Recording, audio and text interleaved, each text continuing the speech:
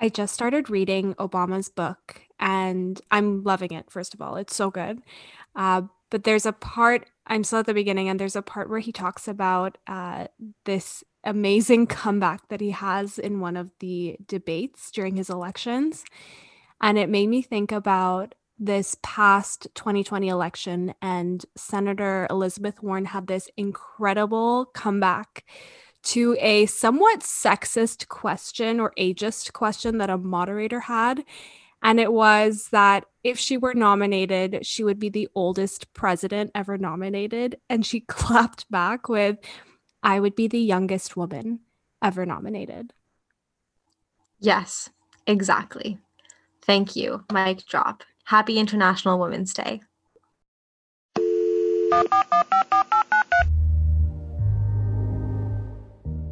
Hi, friends. My name's Nadine. And my name is Tadani. And welcome to You Know What I Mean.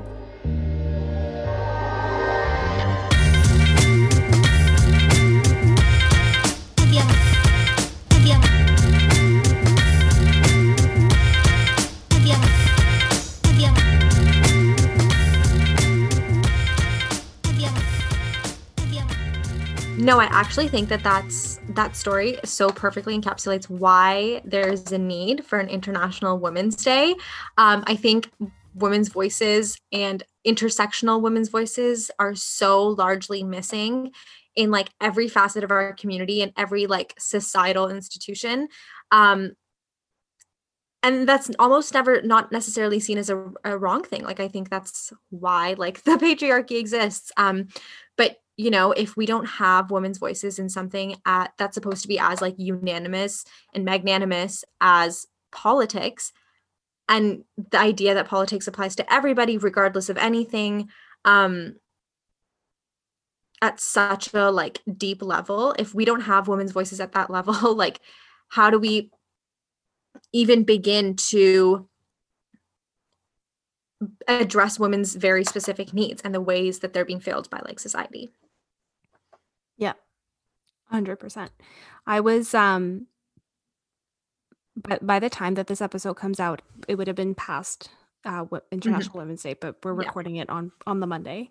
And I was thinking about it today, and I know you and I were talking that like I don't remember a time in my childhood where I really celebrated International Women's Day, and I thought that this was Yeah. something that was recent. But when I looked it up, it was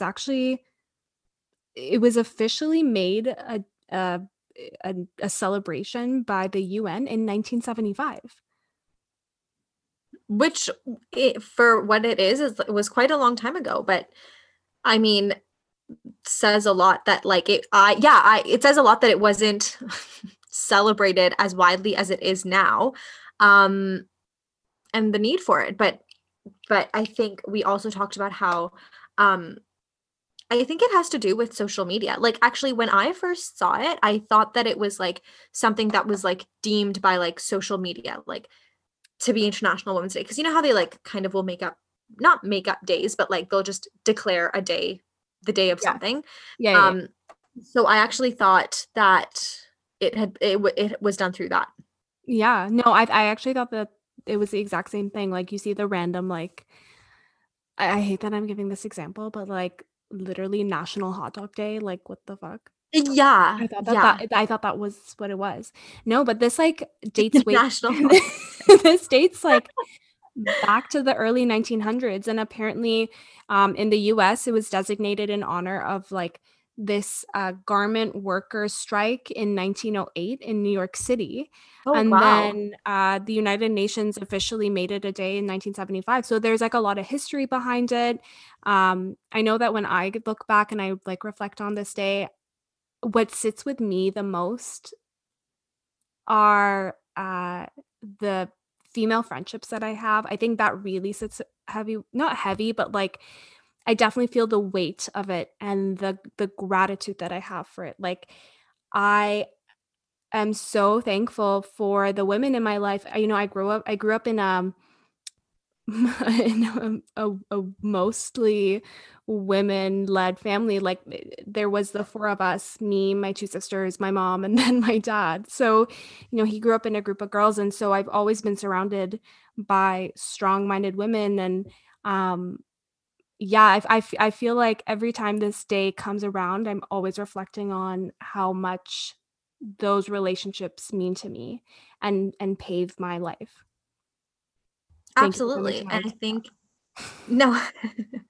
No, but it's true. Like I think hearing you talk, like there's two things. One, the fact that this day came about, um, garment workers striking, like has anything changed? It's been at least 100 years, if not more since then.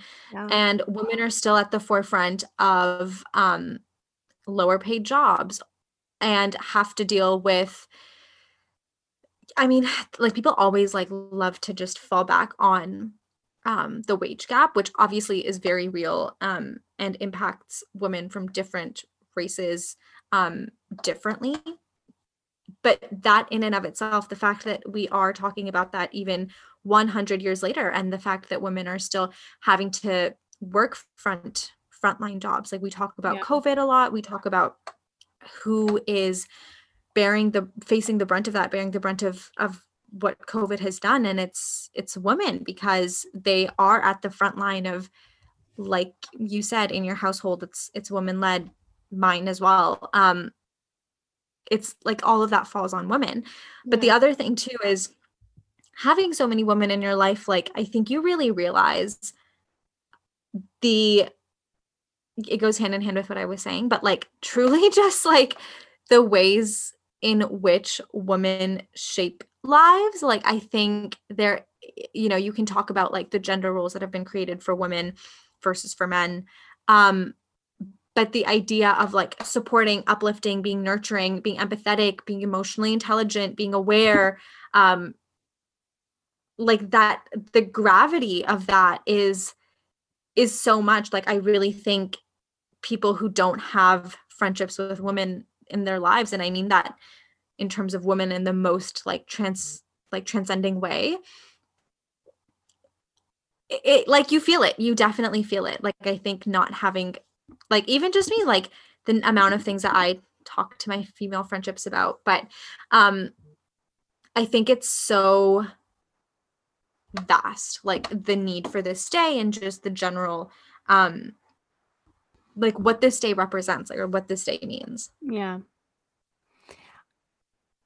Tarini and I were laughing earlier because our podcast has just gone through so much growth and Identity crises.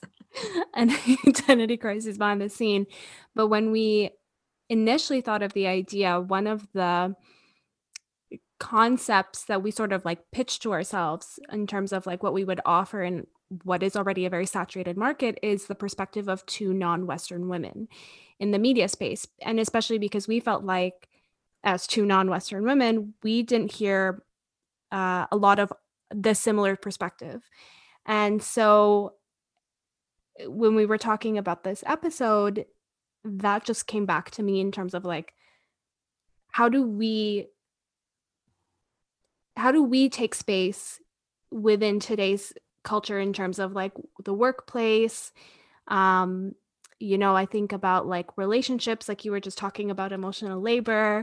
That's always something that we love to talk about. Freaking love languages. Like we're gonna drop another episode on love languages. Trini's like, oh, Literally. I'm not doing this again. I'm like, I can't. I wanted to scrap the first one. I can't do another one. I'm just kidding. We'll never say never, but Never like say never. not for a while. Not for a while.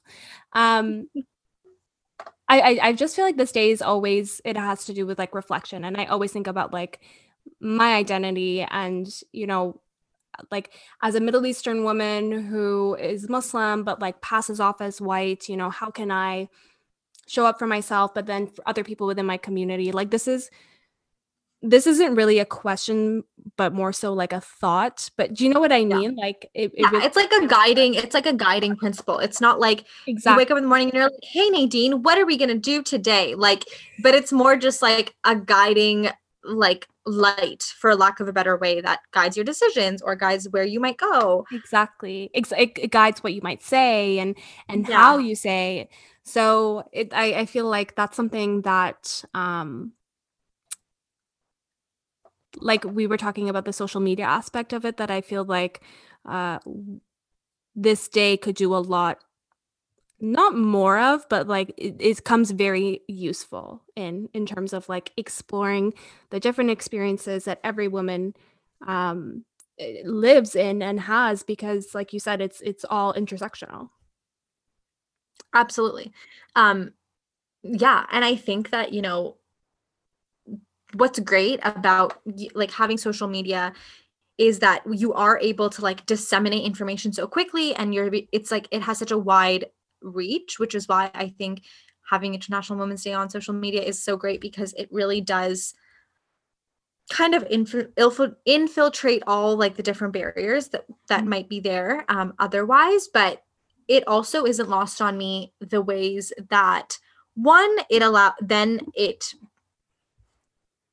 like social media allows these things to be capitalized on or marketed Yes. on, and at the same and then the same way, where people just start posting and it's like very tokenistic, like it's Yeah. just like a token post of like happy International Women's Day, but it's like, what are you doing that is like supporting women or helping women? And I think sometimes people get like really, I don't know what the word is, but like dissuaded, I guess, because they're like, well, what am I going to do in my life that's going to help women everywhere? And it becomes like Yeah.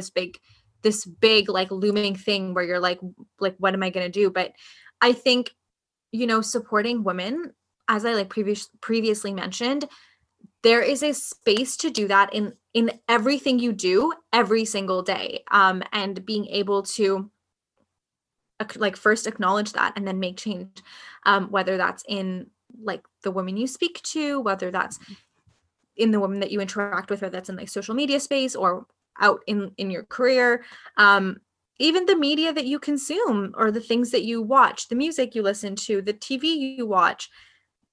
You really have so much power. And like I feel like I preach about this all the time, where I'm like, as a consumer you have so much power, but like you really do. And so what a better time, Mhm. there's no better time to like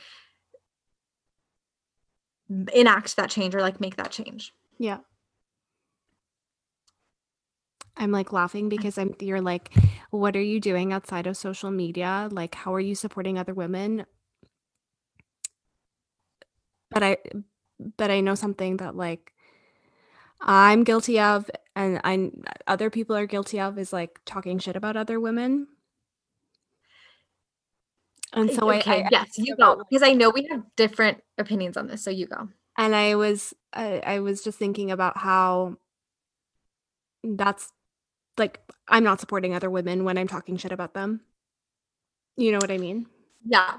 I But here think, I'm preaching the good yeah, word of God. I'm like, but we need to support our sisters. You know what I mean? I do, but I think it's different, because there's like two things. Absolutely. Tearing women down for the sake of tearing people down, or as a form of like projection because you feel insecure. I mean, Nadine and I love to talk about people feeling insecure. It's like our go-to. Um It's our like go-to diagnosis too when someone's like acting. to anything, we're like, that person's insecure. No, but it's true, like insecurity really makes you act in some wild ways. And Yeah. so, if you are putting other people down, specifically women, because of your insecurity, that's one thing in and of itself, and definitely Mhm. something you need to address. If you're putting women down, or really anybody, but specifically women down because of the way that they're perceived, like, there's the trope of like an angry black woman, Yeah. when women are very assertive at work, or they're very they like really take ownership, um they are they're like written off as being bossy.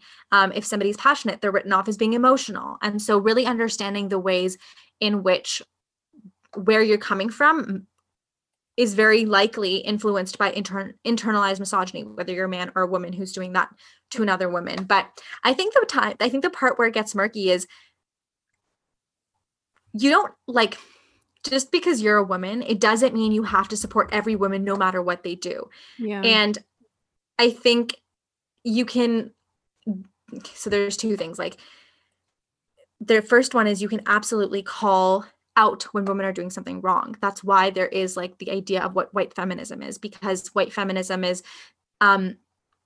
started by white women and for white women, and that's why that like breeds the need for an intersectional feminism, because the experiences that racialized women or trans women face is very different, and the intersection of if you're a racialized trans woman is even more different. Yeah.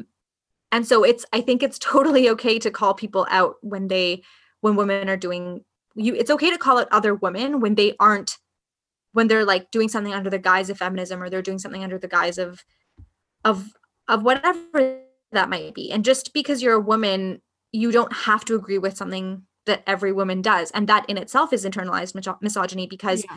then you're taking on the trope of like always having to be like proper and nice and like never questioning. And then the other thing in terms of like just talking shit where you're like, oh, this person did something stupid, this woman did something stupid, I think when you're doing it in like a closed manner, it just doesn't have the same weight as, one, if you were to do it in like a public manner, and two, if you were a man doing it. And that's literally just because of the way that the powers, that the structures of power and systems of power are set up in society, where you as a woman can say something and it just does not hold as much weight. And I'm not saying that to excuse it, but it just doesn't hold the same type of weight as if one, you have, say, class privilege and you're saying it at work, or two, you're a white woman saying it and you are saying it in like a very public place. Yeah. I feel better now. Thank you. Not that I'm like, go talk shit about everybody. And like, obviously, if you're like, I obviously know that you're not. Being like a shitty friend and just talking shit about all of your friends, and you're like, no, well, it's on a podcast. That's not right. And I know, no, it's not even to you. I know you would never. You would never. It's so funny because for first, like, it's definitely not. I'm like, my female friendships, like they sit so close to me on International Women's Day, and then I'm talking shit. Just to clarify, I'm not talking shit about my friends. No. And you're allowed to have opinions and be like, oh, that's weird that this person did this. Yeah, just because they're another woman. But that's exactly it. Like, it's such a that's not where things, like, I don't know if murky is the word I want to use, but yes, your point, like that's exactly what it is, where it's like, but women like us chicas need to stick together like sisters for life, but like you don't owe anyone anything, and like that shouldn't hold you back from calling people out for things that are like valid, you know what I mean? Like, just because they're women. I think that in and of it, yeah. Sorry, you go. No, I think we were going to say the same thing, which is like, I think that's like when we talk about feminism and we talk about, women equality or just equality for all, like that's part of that too, in terms of like the playing field. We're all on an equal playing field. Yeah, and I think too, like, it's like kind of what I said before, but like women, unfortunately, don't need to be worried about what other women are saying about them. That's just another ploy. That's like by the like, I hate that I say this because it sounds so intense, but it's like, it truly is just another ploy, like by the patriarchy, to be like, oh, but women talk about other women, why can't men talk about other women? But it's like, or talk shit about women or whatever. And it's truly because of the power that they hold. Like, we don't need to be concerned with what other women are saying about you. And if you feel threatened by another woman, it again is likely due to internalized misogyny, where men have created this system where you feel like, okay, if you're a woman in power, like there's not enough power for it to go around, or there's not enough space for it to go around, but there is. Just look at how many men there are around you. Yes. Okay, I read this like staggering stat, which is that I'm gonna pull it up. I am going to pull it up. 32 out of the Fortune 500 CEOs are women. That's 6%. Like, when we talk about like women having a seat on the table, that is That's 6%. That's not even like 10%. That's not even a spot. That's not even a spot at the table. But that's exactly That's that's like, let me pull exactly up a chair from like the meeting room and you can just sit in the corner. yeah, exactly. And I think it's such a shame because you're underserving you're you're underserving a huge population, first and foremost. And two, there are very clear statistics and there's very clear qualitative and quantitative analysis done that shows that when you empower women, because of the roles that women hold in society, you actually empower an entire community. I know you have like specific stats about economic growth that communities and countries face when their women are educated. Yeah, so exactly. There was a stat that said that when countries invest in education for women and girls, they not only see economic growth, but economic growth at a faster rate. So there's this organization called the Organization for Economic Cooperation and Development, where 34 countries fall underneath that. And they identified that an increase in education for women and girls accounted for 50%, 50% of their economic growth over the last 50 years. And that's exactly what you're saying. Like when you empower women, you empower an entire community. And when you invest in people, that is like that is directly going to give you a positive output. Like here's my econ degree right Yeah. front center for you. When we talk about not to get into this, but like the impact of capitalism. And if you were to take that money that's being thrown to the top of the ladder and you distribute it amongst everyone and you actually invest in people, you will see economic growth. And you will see economic growth again at a faster rate if you just invest in people versus corporations. And invest in women specifically. Yeah, exactly. No, absolutely. And I think it largely has to do with the fact that women do take up the lower wage jobs in society. And that's another way to disenfranchise women, and sort of keep them unempowered. I mean, I feel like women should feel empowered at whatever level they are, but it's truly like a systemic way to keep women disenfranchised. And I don't like, I think what's interesting is, I don't know this, but like the idea of how this started, like I don't know, and that's definitely not something that we have to go into now, but I just want to know, with everything that women do, whether that be unpaid labor in terms of household labor, what, like taking care of your family, providing, it's not not known, it's not unknown that the responsibility of taking care of a house, of providing for their family in terms of food, of housekeeping, caretaking of the house, is a role that falls on women, and that in and of itself is unpaid labor. So that, in addition to everything that we do in terms of emotional labor for specifically the men in our lives across Men who the are board, insecure. whether it's men that are insecure, say it louder for the people in the back. No, but it's true. And then the work that we have to do in a career where we're getting paid less than men in similar or equal positions. I just want to know, like, where did this come from? Like, how did this start? And I don't even know if you can like trace it back, because I think it's so deeply entrenched and so deeply ingrained in our history and our society that it's so hard to like untangle that. But I really do wonder what it was that made people continue to disenfranchise women, and for what, because truly the empowerment of women and the betterment of women is something that positively impacts every single person that they come in contact with. And it's actually astounding because men don't do that. Like, I was talking to somebody and they were telling me about how they watched this comedy special. I don't remember who it was by, but he was basically I think it was, I actually don't know, so I'm not gonna like say someone's name and then have it be wrong. But it was a comedian, and he was like, can you imagine if men had to give birth like it would be like a whole, like, it would basically be like commentated on, like sports are commentated on, where they're like, and going in for the win, like, what, I don't watch sports. I don't fucking know how they commentate sports, but like, but you know what I mean? Like, just the same level of like astounding, like, oh my God, how can you do this? And I was like, that's actually not funny. It's like, it's actually not funny, because the expectation on women really is to like give birth and get going. Like, that's why, like, and if you think about why there is unpaid maternity leave, the fact that that's still a thing around the world, or the fact that you do take a pay decrease in Canada as well if you extend it, go on maternity leave.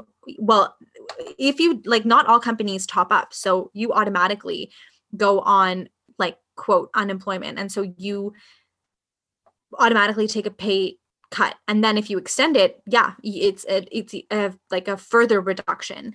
And the fact that women menstruate, the fact that they have their period poverty is like such a real thing in all parts of the world. I think people like to think about it specifically in developing countries, but it's very much a thing in, quote, developed countries as well.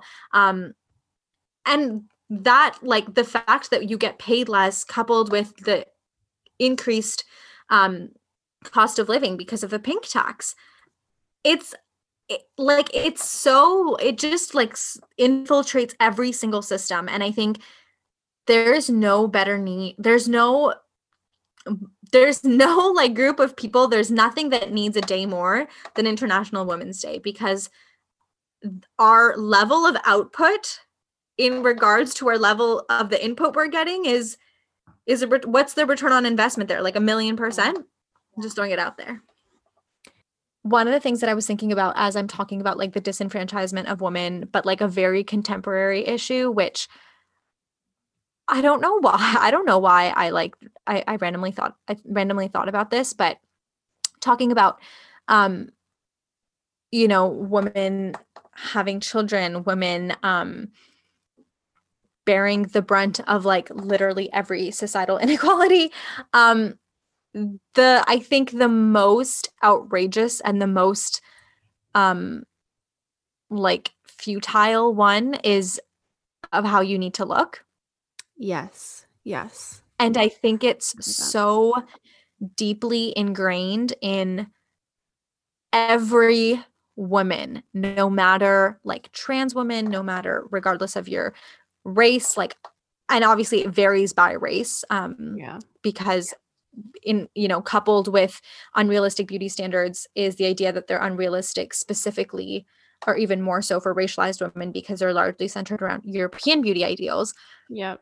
But just the idea that you have to be thin, you have to be your body, like the way that your body changes when you go through pregnancy, you have to continue to look a certain way, you have to continue to maintain a certain body type or body standard. And I think I read a statistic that was something like children. It's like 70% of children before the age of 9 have gone through at least 2 different types of diets. So whether it's like whatever that might look like, but specifically for specifically for losing weight. So not just because I'm allergic to peanuts, so I need to stop eating peanuts, like specifically with the result of losing weight. And so it's terrifying because, we talk about social media so much, but like it's bombarded us with images of what, quote, women are supposed to look like. It's very hard to like take that away. But even in that, like, the society has found a way to disenfranchise women. So when you look on social media and you look at, quote, Instagram models, I have not met one person who has not at some point in their timeline of being on social media made fun of women for posting pictures in a bikini or posting pictures online, but will continue to follow those women and think that there's a difference in following a, quote, Instagram model or whoever who posts more like risque or more revealing pictures versus getting an OnlyFans. Like, I think the I think that there's like such a rise of OnlyFans. I don't know if you've seen this on like over the pandemic. Yeah. And I think it was the Call Her Daddy podcast, which was like, if you get an OnlyFans, you're a slut. And I was like, shut the fuck up. I literally was like, what the fuck are you talking about? First of all, what the hell is your podcast about? Like, and I think that that is a perfect example of women bringing down women. But like Yeah. the disenfranchisement of women like continues at such a deep level because you think you want to consume that content. You just want to be able to do it for free. So the moment that women start making money off of it, oh, all of a sudden it's wrong. But you continue to follow those people on social media. You continue to engage with that type of content through porn. Yeah. But the minute that you have to like empower somebody by paying for it, oh, all of a sudden OnlyFans is so bad. And why the fuck would you get an OnlyFans? I think the debate around OnlyFans is so interesting because like I tie it closely to the debate that you and I had about women who post sexualized photos on Instagram and use it as a way to like claim their sexuality or take back their sexuality. But like you and I are like I can't remember what our exact debate on it was, but it was like, is it really for yourself? Like, what is the intent of the photo? Do you know what I mean? Do you know Yeah, what I mean? I do. And I totally do. And I think after I had that conversation was after we had that conversation Yeah. was when I went back and was like, was thinking about this, that even if you post it for other people, like, this is what I'm trying to say. Society and media will sexualize women regardless at Yes. any age, no matter what. So whether you post it for yourself, whether you post it for somebody else is totally up for debate. Yeah. And you can like that's like a controversy in itself. Like I remember Billie Eilish was like, the reason that I dress like this is because I want people to focus on my music and not be sexualized. But Yeah. why should somebody have to decide, like, if you are as talented as Billie Eilish is, like like no man ever thinks like, oh, how am I going to dress so that people focus on my music Yeah. versus how I look? But then if you are going to be sexualized either way, then why not make money off of it? Make it beneficial for yourself, you know? 100%. 100%. But I know what you're saying. Yeah. But I think what I was actually thinking about with OnlyFans is that I know that there's now a rise in Instagram influencers or even like celebrities who are going on OnlyFans and are actually oversaturating the market for people who are on there and are actual sex workers who use it as a way to earn their income. So I think of like what happened with Bella Thorne, for example. Did you Mhm. hear about this? How she went on and she was like, she was charging like an arm and a leg for her posts. And it wouldn't end up being anything, but the controversy was that like because she has a high name ID, she was taking everyone from these other sex workers Outlets. profiles and they were all going to her. And so I feel like the conversation on OnlyFans, like we can even like have our own episode on it. But I Yeah. think it's so interesting when it comes to like when we speak about how we make space for women and how women share those spaces. And OnlyFans is like the perfect example. No, I think that's such a good point. Like, absolutely. Like, I think that's such a good point. And also goes to show like why intersectionality is as important as it is when we talk about International Women's Day or really anything that has to do with women, because Bella Thorne has class status, she has privilege, she's white, like she, is famous. So like that is privilege in and of itself. And we know that a lot of the times people who are famous like didn't just get that. I mean, more often than not, didn't just get that way because it just so happened. Like their parents are very wealthy. They know somebody in the industry. So yeah, exactly. As a white woman, that's exactly the point. Like, and you said it, like the way that women create space for more marginalized voices. And absolutely, like sex work is real work. And so we should be creating space for that in society. Yeah. I feel like we would be remiss without bringing this up, but we can't talk about International Women's Day without mentioning the Oprah interview with Meghan Markle and Prince Harry. I Absolutely. was freaking tuned in. I was tuned in, like to the max. And it was it was it was very heartbreaking, not surprising, but just heartbreaking to hear about her story and the lack of support that she got from the institution, as she called it. And I think what's especially, important to talk about, especially on International Women's Day, is the way that the British tabloids uh, would talk about Meghan Markle versus her sister-in-law, who was Duchess Catherine. Kate. Or exactly, Oh, okay. Kate Middleton. I don't know why I gave her like, I don't know why I went by her like super I formal, know. serious name. Like I like bow down to the British royalty. I just watched The Crown. I'm a big fan. I'm But dead. do you know what I mean? Like there was a part in Yeah. the interview where Oprah was comparing, um, I laugh because it's so ridiculous, but she was comparing headlines on Kate versus Meghan, and one of them was on like literally an avocado. And one of them for Kate, it was like, oh, Kate has an avocado, blah, blah, blah, whatever.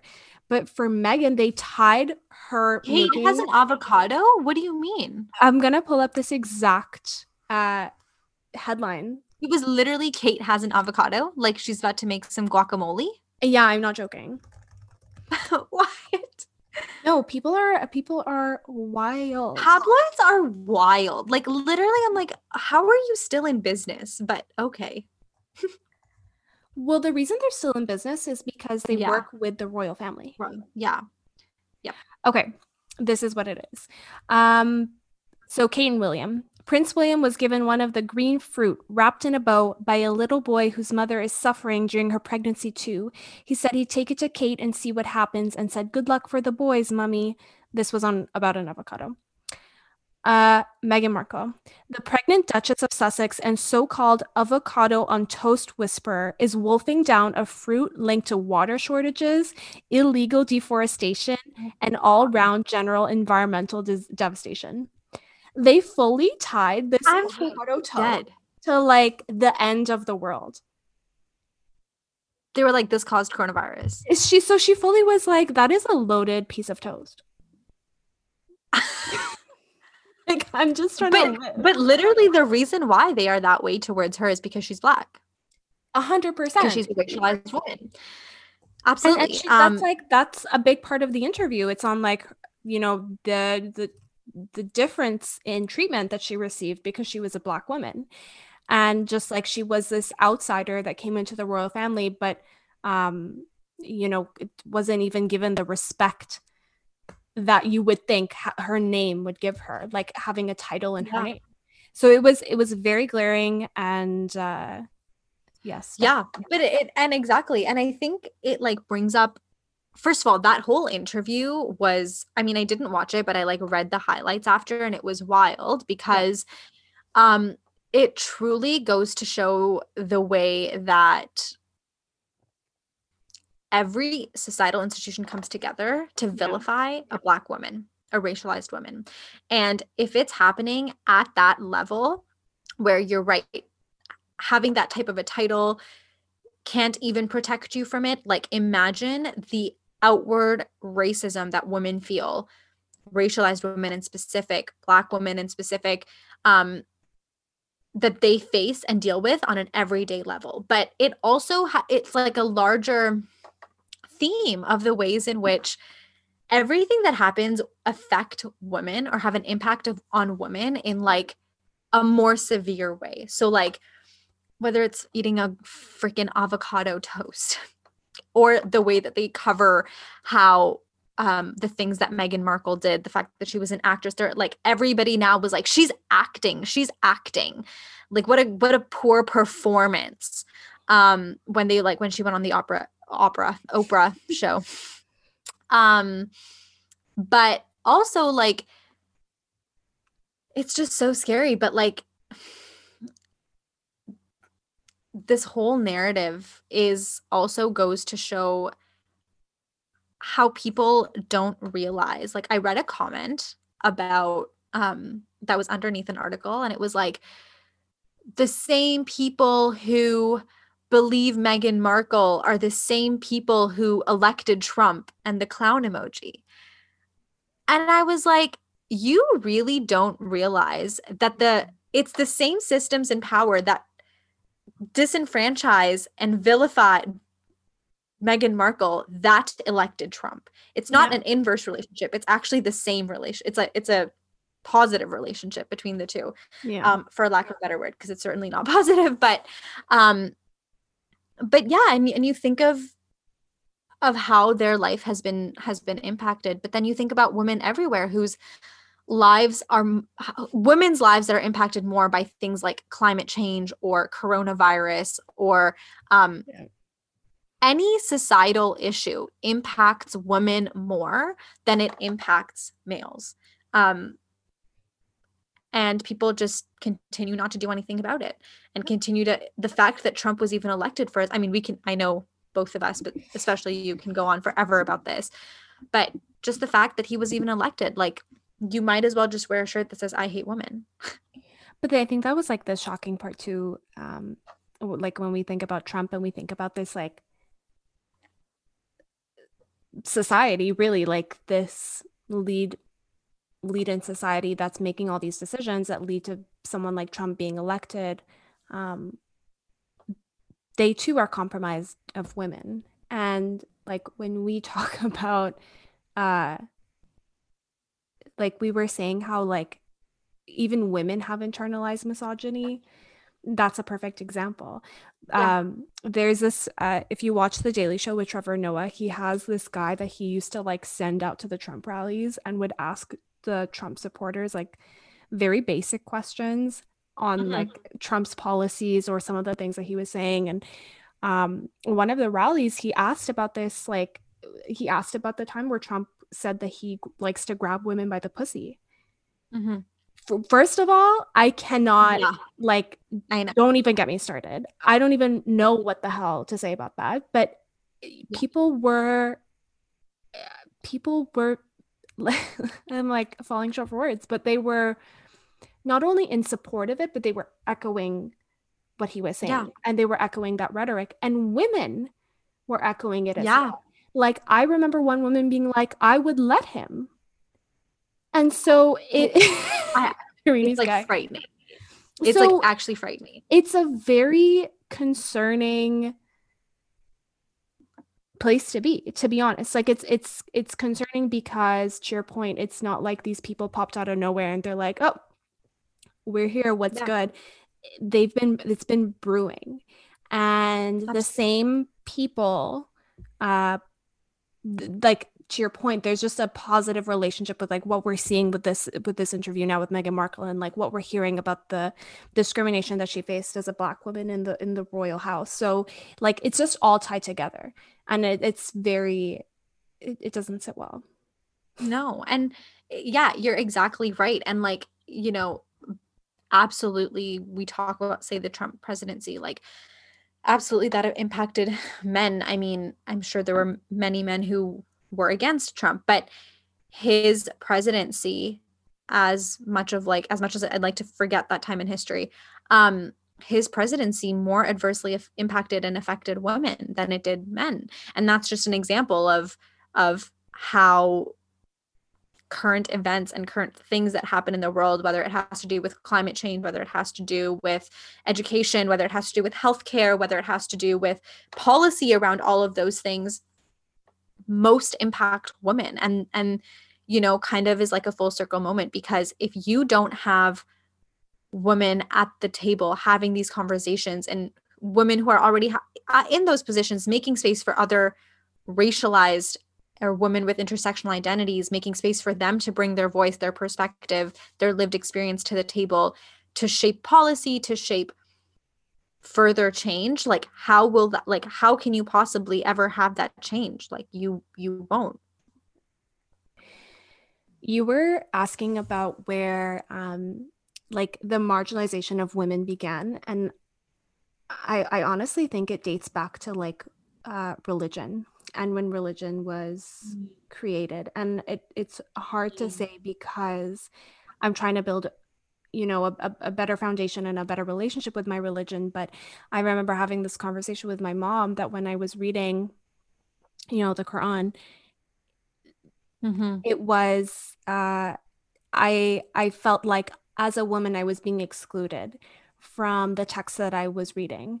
And it was really hard for me to build that relationship with God and build that foundation if I, because I felt like I wasn't being seen as a person, and I feel like that really set the precedence. And like you see that in across all religions, at least like I would think like Absolutely. the westernized religions, that Absolutely. women are not, they're secondary. And I think that that's just grown even more so over time. Yeah, no, absolutely. I think what makes it so hard with religious texts is that it's all up for interpretation, and it happens in Hinduism as well. I mean, I think it's a little different because in Hinduism there's gods and goddesses, and both do definitely play a part in the religion, I mean, as a whole. But absolutely, there are stories and there are instances where it's very, like very detrimental towards women, and what womanhood means of being of virginity and purity. And yeah, no, absolutely. And I think what I was going to say, what makes it so hard is that the way in which religion is interpreted. And I mean, that's a whole conversation that we can, like, all of these things are conversations that we can like blow up and have in its entirety, which really just goes to show the pervasive need for International Women's Day and the fact that it can be relevant in every single facet of society, whether it was 100 years ago, whether it's 500 years ago, or whether it's today and 100 years from now, which hopefully things have gotten better. But the thing specifically about religion is that it's all about interpretation. And so when you interpret text and you interpret these things and sometimes in such a literal way, the actual message or meaning behind it kind of gets lost. But you're right, it's so hard as a woman reading these things. um you're like, what is that exactly saying? I remember we had that conversation too when we were recording the religion episode. Yeah, no, it's true. Like there's this story in Hinduism where like one of the main gods, um his wife gets kidnapped, and when he saves her, again, the idea that women have to be saved, but when he saves her, he's like, you, to prove that you're pure, as in she's a virgin, or has remained a virgin, Do they burn her? she has to, yeah, she has to jump into fire. And I've heard of this. if she comes back, um, if she comes back like alive, then it means that she's pure. But if she burns, then then that means that she wasn't pure. And then she does it. And that's like one version of the story where she does it. But that's like truly like I mean, we can talk, I mean, I'm like a little cautious about talking about specifically ways in which women are portrayed in Eastern society, because I think that it paints this narrative that it's worse for women in Eastern societies than it is in Western societies, and that truly is not the case. It's just different. It's just different, and sometimes it's the same, like the idea of catcalling, rape, sexual abuse, sexual assault in the workplace, like those like transcend land boundaries, and land borders.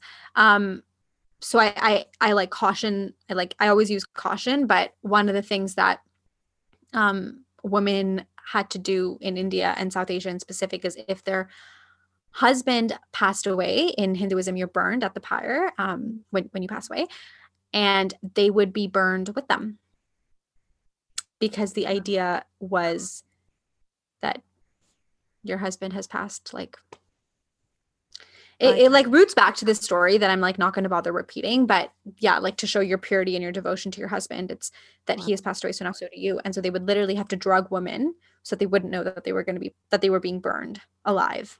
Wow. Literally. No,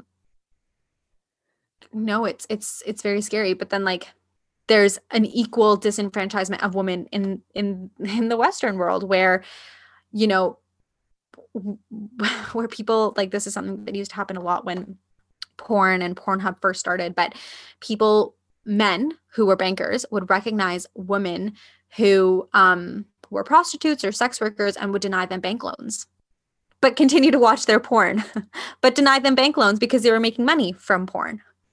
So like truly the disenfranchisement of women is like so widespread. It continues. It's regardless of race, ethnicity, creed, religion, anything, and certainly transcends borders of east versus west. Yeah. Makes me think about Mia Khalifa. I was watching Rami and she made a guest appearance. Funny enough, or a cameo, sorry. Lindsay Lohan was supposed to make that cameo and she never showed up on set. And so they ended up contacting Mia Khalifa instead. And I'm so happy that they got her because she's iconic. Like she's like just absolutely like beyond iconic. Like she fights for like all possible rights. Yeah. Really yeah. Talk about making space and holding people accountable. 100%. So she was saying how like she would get death threats. Yeah. And her basically like rape threats and just like all the different types of threats from Middle Eastern men. Yeah. But that they were the ones who clicked on her videos the most. Exactly. No, exactly. Yeah. And even like shocking to me. Yeah. And that goes back to the conversation of like OnlyFans or what I just said about like bankers and women getting loans if they were sex workers. But it just like, it's so pervasive and entrenched even in the language that we use. Like even when we're swearing at somebody, we're insulting their mother. Son of a bitch, motherfucker. Like you're insulting the female in their life. You're not even fucking insulting them. And then that goes on or bitch. Like it's just so deeply entrenched. And it transcends across all languages. Like I know in Arabic it's the same thing. Like we say like fuck your mom. Yeah, no, it's true. And then it also like talking about language is the way like, you know, one of the things that we wanted to talk about is we've talked a lot about influencer culture, but then the flip side of how people expect influencers, how they consume the content of influencers. But one of the things largely is how people communicate with women versus men online and how if they don't agree with men, they're like, fuck this guy, he's an idiot. But with women, it's like, I'm going to rape you. It's like, I hope you get raped and you die. Like that's like the threats are like specifically to their sexual, like like whatever, their sexual experiences, whatever you want to call it. Or like this woman deserves to be raped. Like the fact that Trump was like, grab them by the pussy. Like exactly. Like it's like it truly is just so pervasive through every single thing, which is why then it also makes it easier though as consumers living in today's digital world to make a change and to put your money where your mouth is. You put up a post on Instagram for International Women's Day. Okay, consume media by women, support women in whatever it is that you do, your career, your passion project, your hobby. Yeah. Senator Warren, you would be the oldest president ever inaugurated. I'd like you to weigh in as well. I'd also be the youngest woman ever inaugurated.